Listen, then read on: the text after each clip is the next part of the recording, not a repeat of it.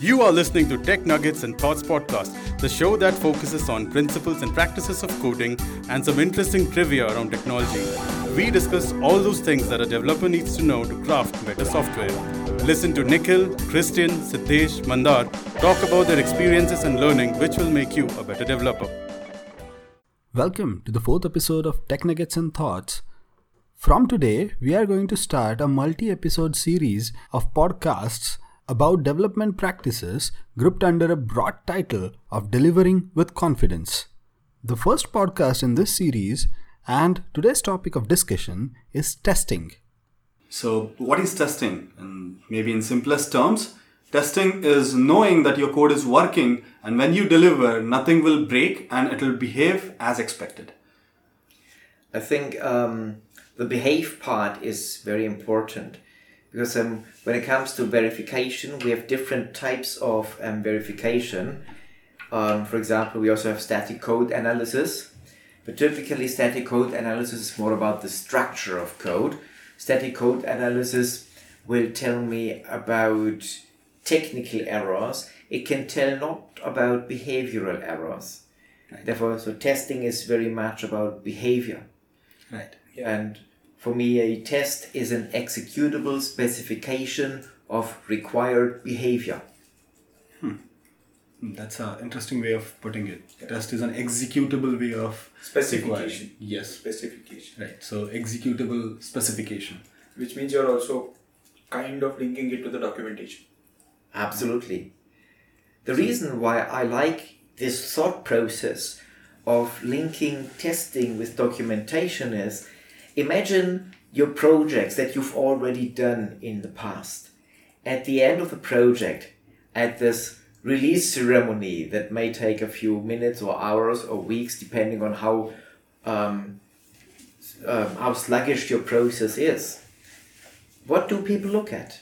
Do they look at the requirements? Do they go through the requirements and tick off all of them? Or do they look at the test reports? Yeah.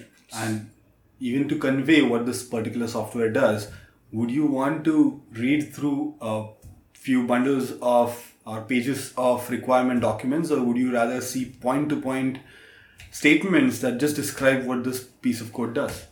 Another thing which I want to throw in, which is not directly about testing, but which is very useful to understand when we want to get testing right, is a new view on requirements.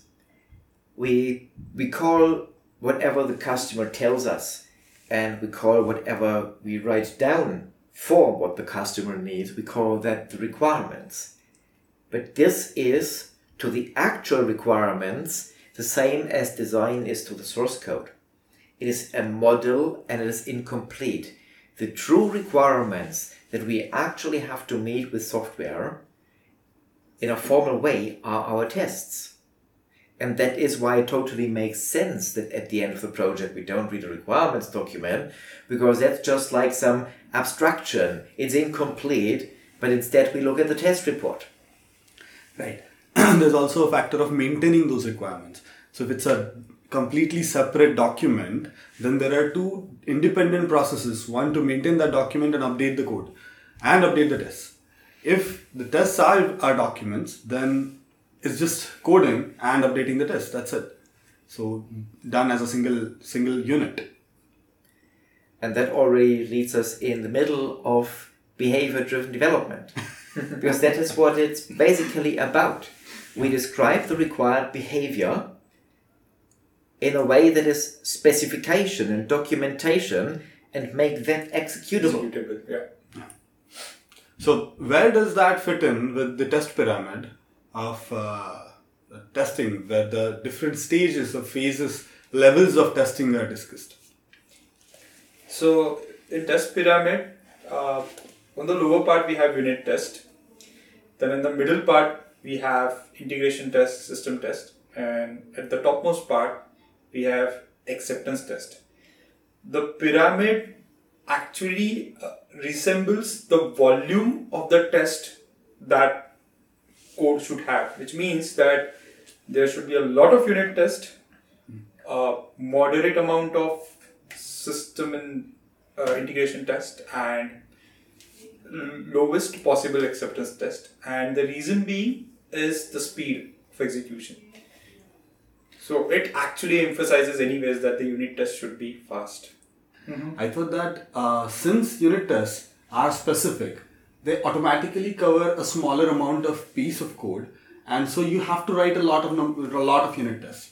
Acceptance tests are higher view, or like they are kind of high above the code, or they are outside the components of the code, and that's why they have a larger view in one statement. And that's why the number of acceptances automatically reduces, and they cover a large amount of code automatically by the nature. I think both views are right, and they're actually not really contradictory. But there's something to add to this. When we look at requirements, we will find requirements where different parts of the same requirement are implemented in different layers of the system.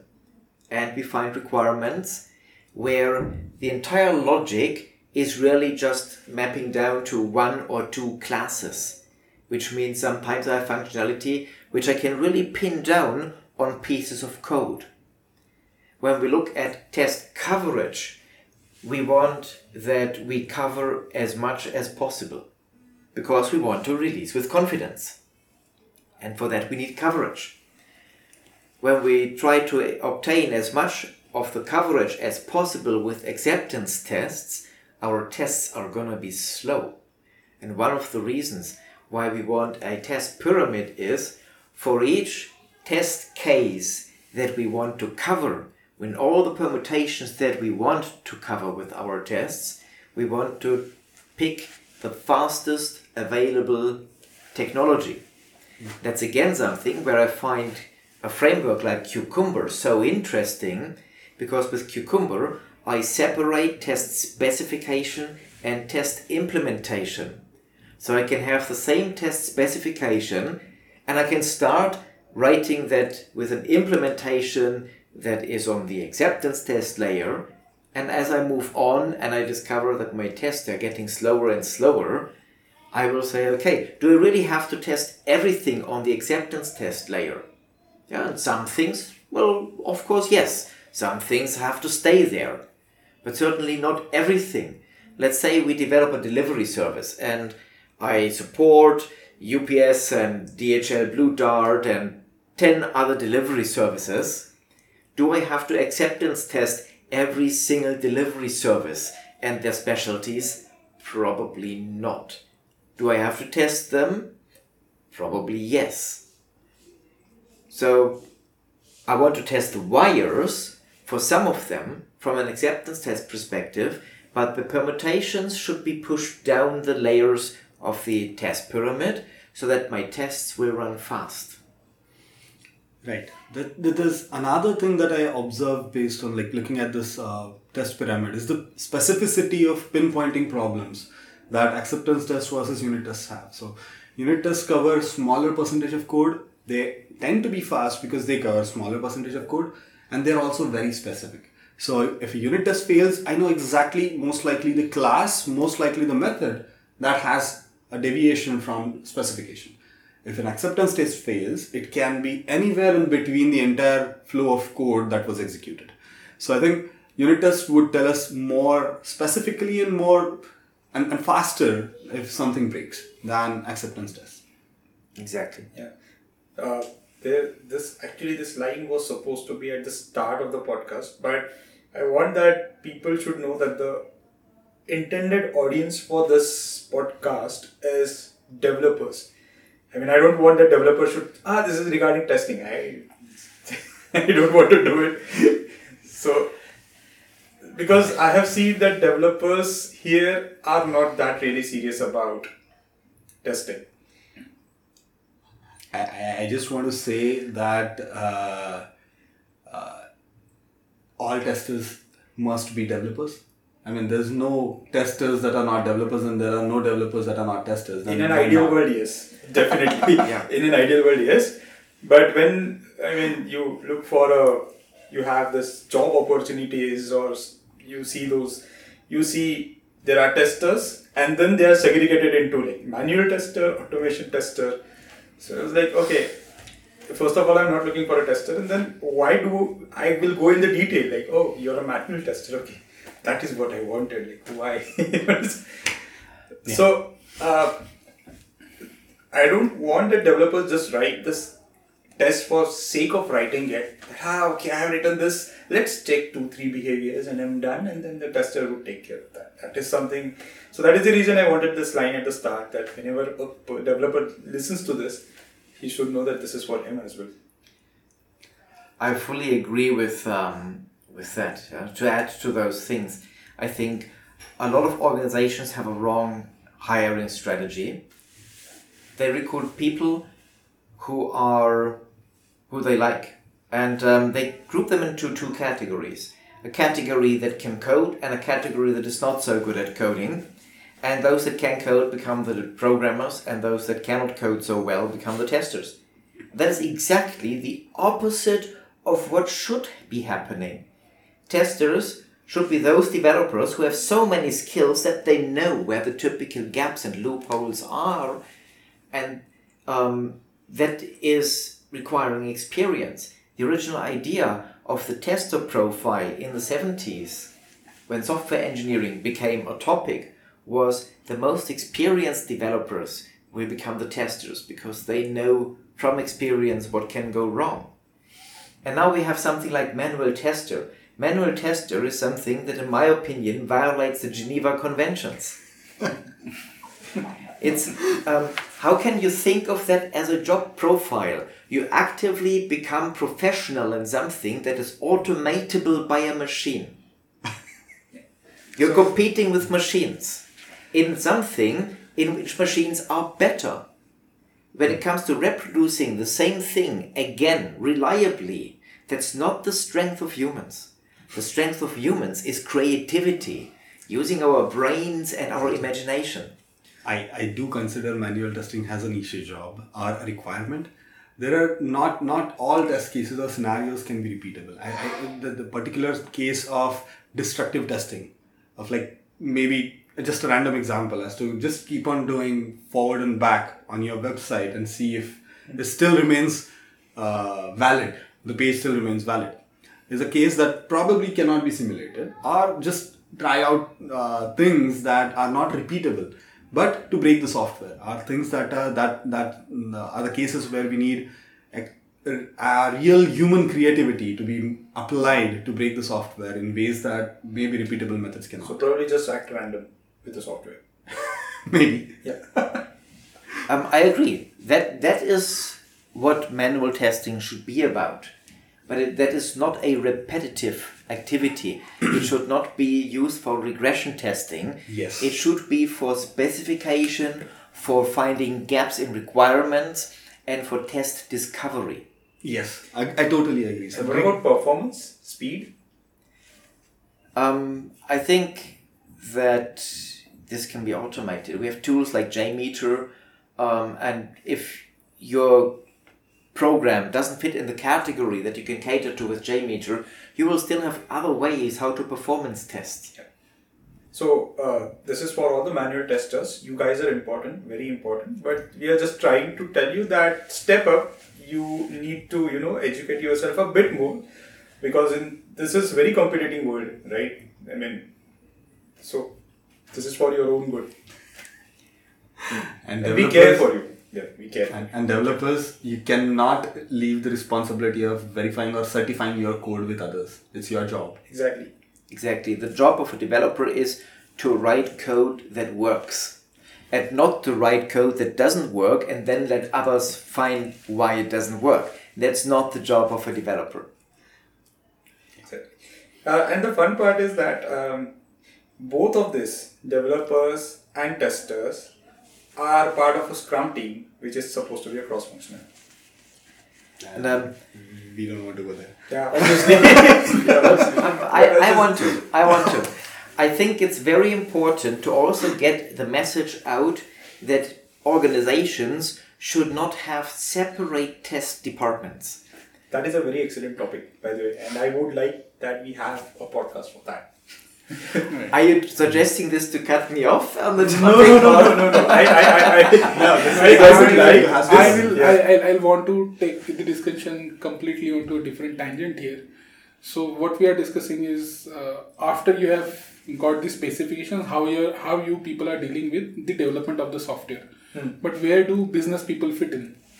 We do not understand the language of software world. Yeah. So we will tell you how we generally communicate with the world outside, and now we are relying on the ability of business analysts or the people who are taking a requirement or writing that requirement down and hoping for next 3 to 6 months that whatever we have told would come back to us as exactly. So do we have any role to play while the software is being developed, or we just have to wait until some release comes to us for evaluation? Yeah. For that, you have to tune into the next podcast. But I think now that the audience had the patience to listen to the question, we should at least cater a short answer. Without business, there is no software and there is no job for people in making software. That shows the importance of business. But also, without dealing properly with business, and that means working together jointly with business throughout the day, we will not deliver good products that really cater to business needs. What we do more than just coding. We actually try to deliver business solutions for business problems, for workflows that business have. These workflows change. We have to cater to that, which will be another important topic in the continuation of our current podcast. And we have to understand your requirements, and we also have to understand that we have to help you understand your requirements as business. Because you will describe something with your language, and even in your world, your language might not be as precise as you need to implement a workflow. The business is an important topic. You should play a role daily. Developers should ask business daily if they are doing the right job. You should be involved in a regular feedback loop on a daily basis and on an iteration basis, like every 2 weeks or something like that. I prefer actually 1 week iterations, but those details are actually worth another separate podcast. It's an important question, too important to just cover it in a sidetrack. Yeah. And just to add, actually, like Christian, you already mentioned, there's no software without business. So there's no point in writing code that does not deliver value. And value comes from business. There's nothing that we can do without it. To answer the question in a maybe a bit more specific way, there are tools that help business connect directly with executable specifications. So we will cover them probably as we go on in this discussion. There was one point that we talked about that during test pyramids discussion, that there's something called as a unit test. So what would we describe it as? Unit tests are tests that are fast. Okay. Exactly. That's also my preferred definition. Unit tests are tests that run fast. I think in the past we've overemphasized on the word unit, and when we talk about unit, we immediately think of a structural unit that has boundaries, and then we get to a problem. The problem is the following. So why are unit tests or tests in general so important for delivering with confidence? They tell us that our software is delivering the behavior required by business. So we want to run these tests every time we release. Or even better, we want to run these tests every time we make a change. What types of changes do we make? In the simplest classification, we can say that 2 types of changes. Changes to behavior to add functionality or to correct functionality, and changes to structure in order to make sure that the structure of our software can cater to the behavior.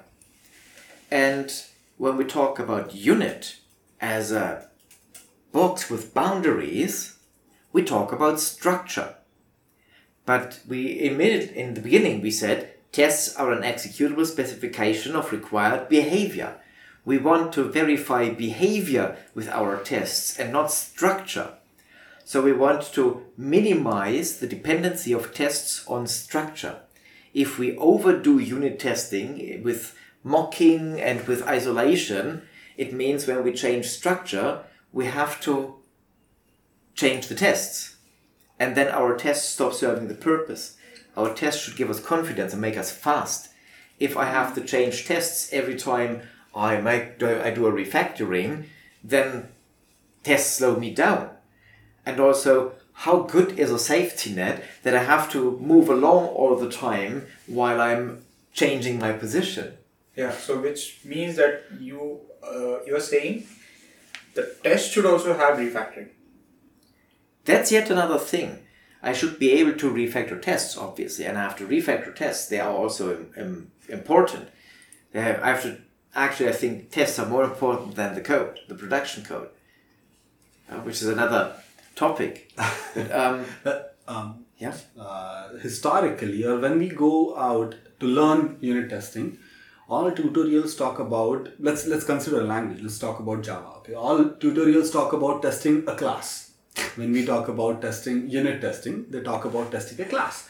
So we are stating that we would not consider a class as a unit. It may or may not be actually when we are talking about tests being fast. If the class suffices or suffices for the purpose of a complete functionality that we want to individually test, maybe we can consider the class as a unit. Yes. If the class depends on multiple other classes, maybe we have to treat them as a unit. But we're saying that one functionality should be treated as a unit and not the class. Exactly. Functionality. Yeah, that's the key thing. So I think the units are those boundaries where structure and behavior meet, where structure exposes behavior. That is what we should have as units. And sometimes this can be a class in isolation, sometimes it can even be a single function, and sometimes it can be a group of classes collaborating together. But then by this definition, what would integration tests mean? I have units that work together, which I cannot test together with a normal unit test. For example, my front end and my back end. For these, I have very special integration interfaces, like a REST API, for example. And on that level is where I see integration testing. So in a way, when we leave maybe the physical boundary of the system that we cannot test across? Yes, and whatever that is, that's a matter of software architecture. And so a unit is, unit tested, and then different units together can form components. And then we have component tests. They can be unit tests, they can be integration tests. I think the lines are a bit blurred. And I like to see for whom is the test. That's so the test automation pyramid that we've mentioned is actually coming from a book called Succeeding with Agile from Mike Cohn, 2008. And just beginning of this year, Robert C. Martin has shared a series of tweets in which he has given new meaning to the 3 layers. Robert C. Martin says acceptance tests are by and for users. Integration tests are by and for architects. Unit tests are by and for developers. Okay, actually that's a very nice way of putting it, because that covers that also indicates the coverage that each test gives. Yes. Yeah. And whatever you as an architect in your system or as a group of developers decide what is relevant for architecture, that decides what is your integration tests.